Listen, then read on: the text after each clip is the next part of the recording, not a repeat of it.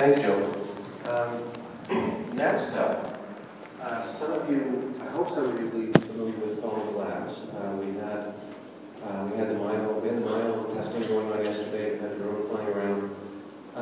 We have had an interest in Fluxible Labs for a while now. We tried to set something up for next year, didn't make it work, and that turned out to be for the best because what has happened is, in the interim, our next speaker, Brent Bizayon, who is a UX designer at Fluxible Labs, joined Fluxible Labs, and he is going to be able to come here and talk to us about the work that he is doing to help developers understand how to develop for the Mayo, and there's maybe some other stuff going on as well. While they're fiddling around over there, I'm just going to go on and on and on. You'll have a good time.